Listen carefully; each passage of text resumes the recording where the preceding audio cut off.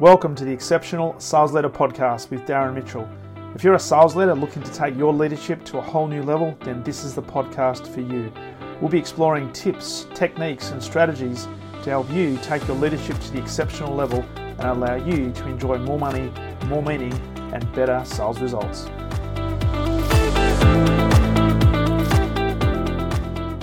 G'day and welcome back to the Exceptional Sales Leader Podcast. Darren Mitchell here on this 8th of July, Friday the 8th of July 2022, the final working day of the working week. And I trust you've had a fantastic week in sales and sales leadership, and I'm very much looking forward to a rest over the weekend so you can recuperate, regenerate, and get ready to reload next week and take advantage of all those opportunities that are no doubt in front of you and your team.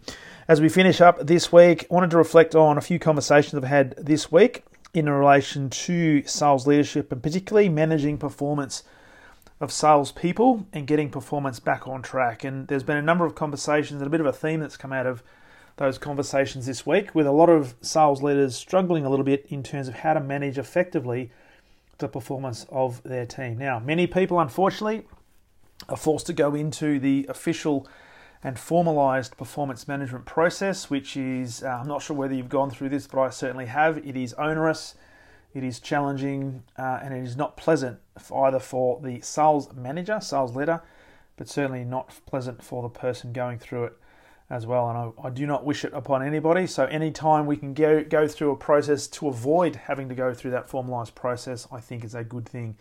And one of the worst experiences I've had is way back in the day, where I was managing a person around performance, and unfortunately this individual was refusing to take any responsibility or accountability for their situation, for their behaviour, and certainly for their performance, to the point where they forced me into a performance management process, which was not pleasant. In fact, I won't go into the gory details, but to suffice to say, there were potential lawsuits happening, police and security were involved, and it was not a good time to be a sales leader. But the great thing about that is I learnt a huge amount from it, and I learnt that if we can put in place a number of strategies, some tactics, and some thinking in relation to performance and helping our team stay on track, and when they get off track, help them correct their performance as quickly as possible using some tried and true and tried and trusted strategies and tactics, then it's a much better outcome, because not only does the person get back on track, there's a higher probability of that performance now becoming a little bit more sustainable over the term, because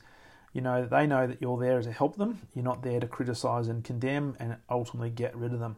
And unfortunately, I see a lot of this happening today as well, that a lot of sales leaders are forced into that formalized process, and people feel as if they're being victimized, and it's not a good experience for anybody. So if we can avoid that, that would be the best case scenario. So in today's episode, I just want to reflect on a few conversations that I've had and a few models that are useful when it comes to performance and getting people back on track.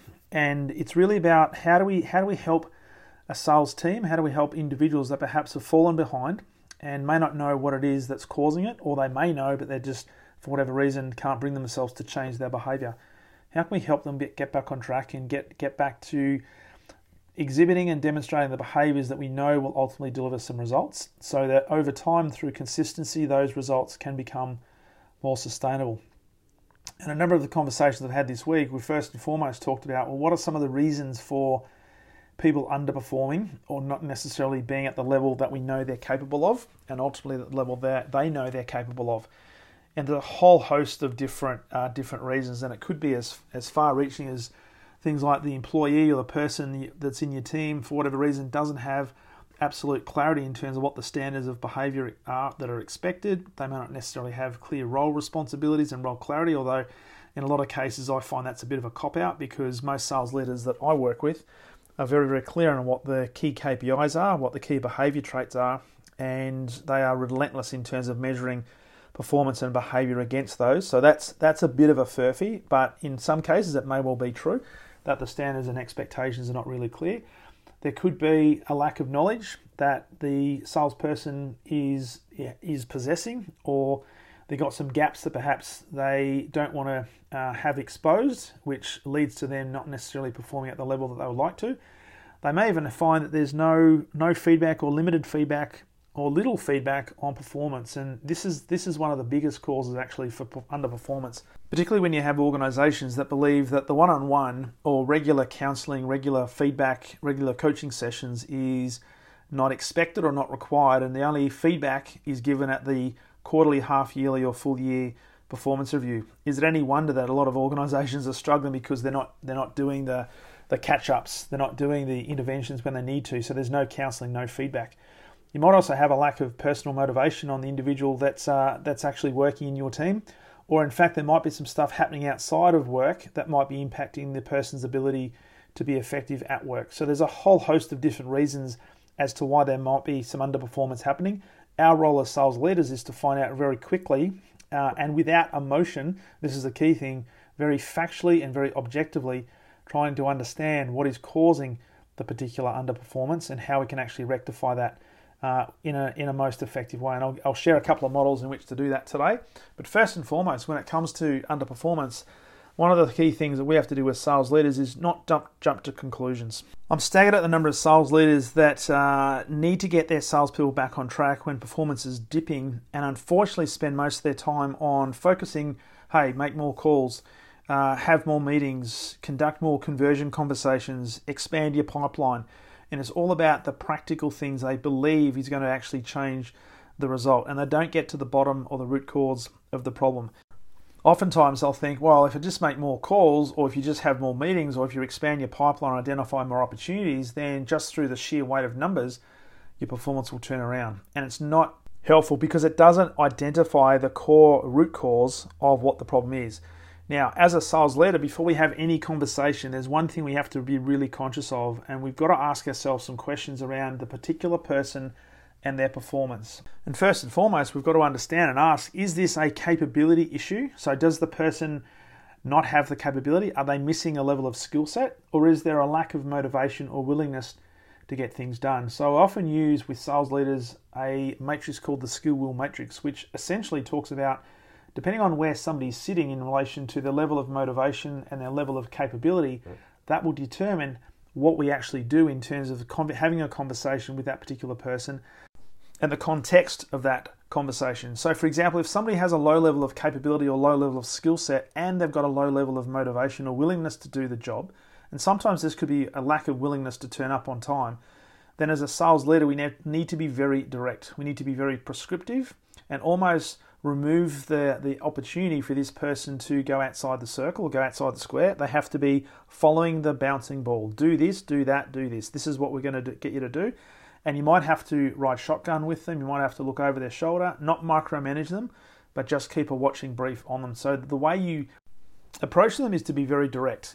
If you've got somebody who has a low level of skill set or low level of capability, and perhaps their level of motivation is high, but they've just lost their way a little bit, then maybe we just need to be more of a guide. You may still have to provide some direction, but you won't necessarily have to look over the shoulder as much because they've got a higher level of intrinsic motivation to get things done. So your role is more to have a watching brief, but give them a little bit more leeway in terms of how to do things, hoping that over time they'll actually build a level of skill set because they do have a level of motivation. When you've got somebody though that has a high level of capability and for whatever reason they've lost their mojo, they've lost their motivation, they've lost their willingness to do the things that are necessary, we've got to create an environment that hopefully inspires that person to lift their game. Now, there could be an opportunity to provide them with more opportunities, more responsibility. That can be sometimes a challenging situation, particularly when you've got a senior leader who's looking at you to manage performance. By giving this person extra responsibility, sometimes that can be considered to be a reward. So we've got to be really careful about that. The other thing to think about is perhaps buddy them up with somebody who they can work with who happens to have a high level of motivation. And the hope there is that working with that individual and watching them go about their business, the intrinsic motivation can actually be transferred from the person who is more highly motivated to the person who is not.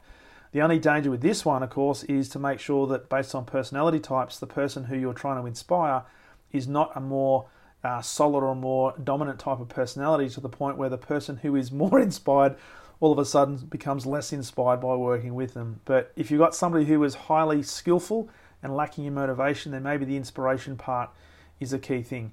Ultimately, where we want to get to is we want to get to a point where we've got people who are not only highly motivated to do the job, but they've also got a high level of capability and a high level of skill set. So we're going to stretch them. Now, this is utopia. You're not going to necessarily have every single person in your team reach this quadrant, but that is the aim, that is the objective. So when it comes to managing and correcting for performance, the first thing we've got to think about is the conversation we're about to have with this person who is underperforming. Is it going to be focused on their lack of motivation, or is it going to be focused on the lack of skill set that we need to fill? And how you go about that will therefore be different, and the content will be different in terms of the conversation.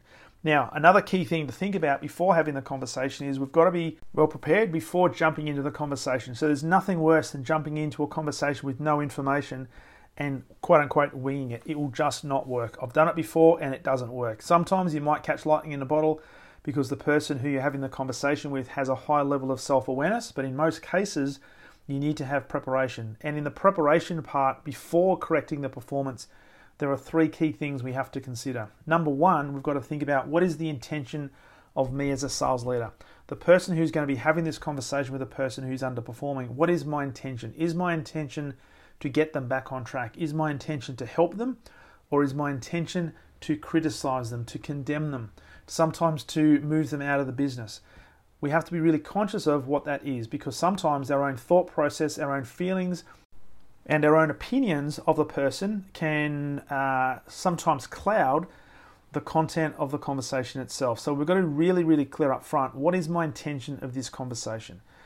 Now, the second part of this is what is going to be the emotional charge of the person who's going to be receiving this information. So the person you're going to be having a conversation with, how mentally ready are they and how emotionally ready are they for this conversation? Now, many people say to me, this is a really difficult one because there's a lot of people within sales teams who pull the highly emotional card, or they'll try to avoid catching up, having a meeting, or they'll deflect attention away from somebody else. What I'm saying here is the person needs to know that we're going to have the conversation, and we're not going to avoid the conversation, so it has to happen.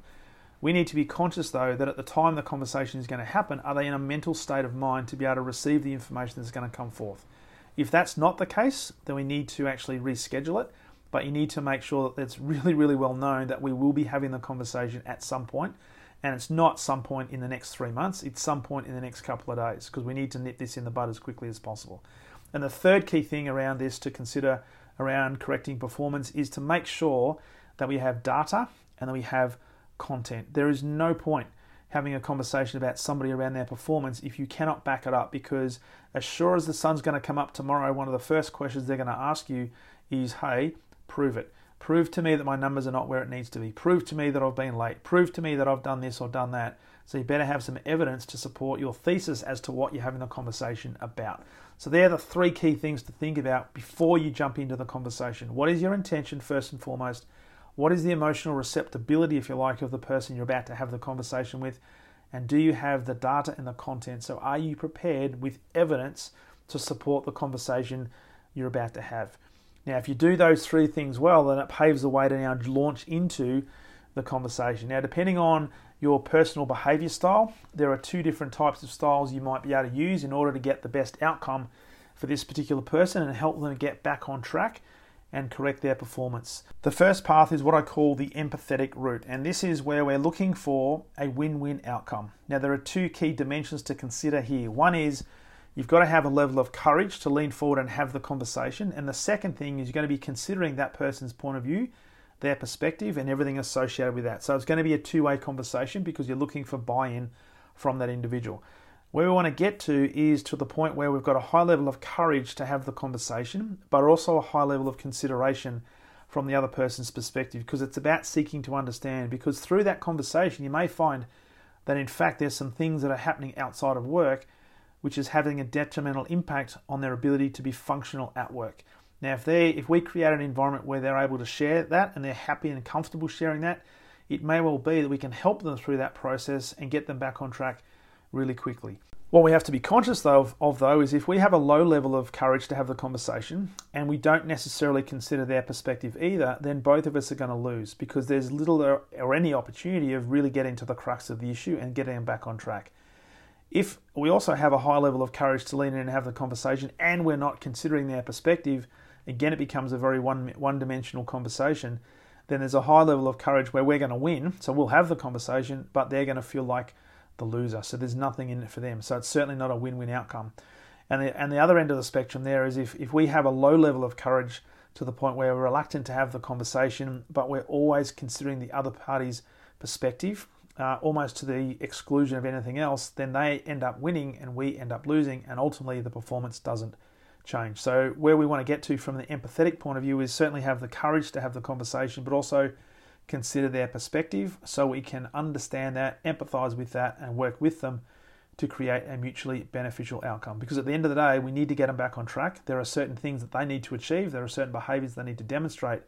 But there's also, we have some responsibility to make sure that they are in a fit state of mind as well in order to be able to do that. So the empathetic route for many people is the most effective way to conduct this performance conversation. The other path to take is what we know as the assertive route. And for many personality styles, particularly people who love to just talk business and get straight to the point, the assertive route is a lot more comfortable to have because it's based on practical business outcomes, it's based on key business principles, and it's a simple 3-step process that they go through. So the assertive route is as simple as this. Step number 1 is we have to be very, very clear in defining what the problem is, and this is absolutely critical.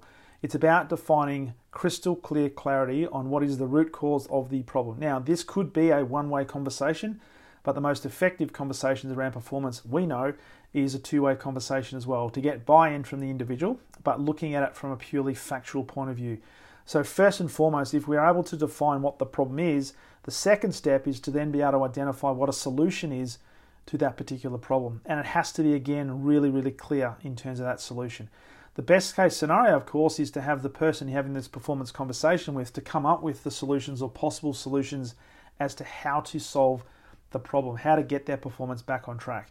Because when they come up with the ideas, rather than the sales leader being prescriptive on what the things are that they want them to do, there's a high probability of them taking ownership of that, which is step number 3. We've then got to transfer the ownership to the individual for them to take accountability, for them to demonstrate the behaviors, for them to get back on track. So we have to have a crystal clear outcome in terms of what the performance looks like when they are back on track. So for many people, the assertive route is actually one of the most effective ones because it's a simple 3-step process. Clearly define what the problem is, identify what the solution is to that problem, and it won't be, let's just say, it will not be making a heap of more phone calls. It will not be extending your sales pipeline. It'll be demonstrating specific behaviors that you know over time will get people back on track.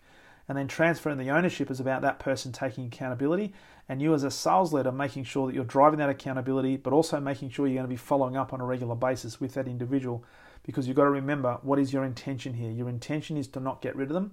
Your intention is to get them back on track, because I'm going to presuppose that every single person in your team you have a certain belief about, that they are capable, and with your assistance they can become exceptional salespeople. So that is the assertive route. So hopefully that, as we wrap up this particular episode, gives you a little bit of information and a few insights in terms of if you've got people within your team right now that perhaps are not performing at the level you know they're capable of, and you need to have a conversation, then start thinking about some of the topics we've spoken about today, and hopefully that will give you some insights in terms of being a little bit more comfortable and a little bit more confident in having the conversation around correcting performance. Now, if we do this over and over again, and that's not to say that you're going to want to have people dropping the bundle and dropping their performance over time, but in all reality, there will be peaks and troughs. There'll be times when performance will drop.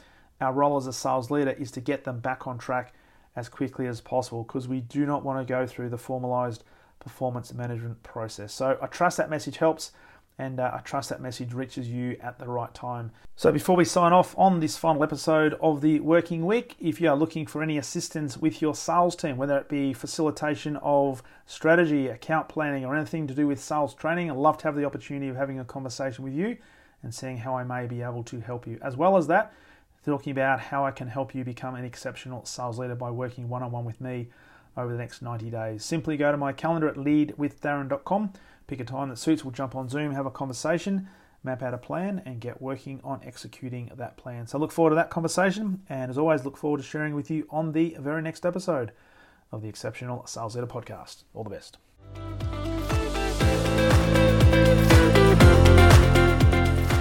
Thank you for listening to the Exceptional Sales Leader Podcast. I trust the information in this episode has been helpful in your journey towards becoming exceptional. And remember, please take the time to rate the show, subscribe to the show so other people can find it, but also if I can help you, jump on my calendar, go to leadwithdarren.com and let's have a conversation about how I can help you along your journey to being exceptional.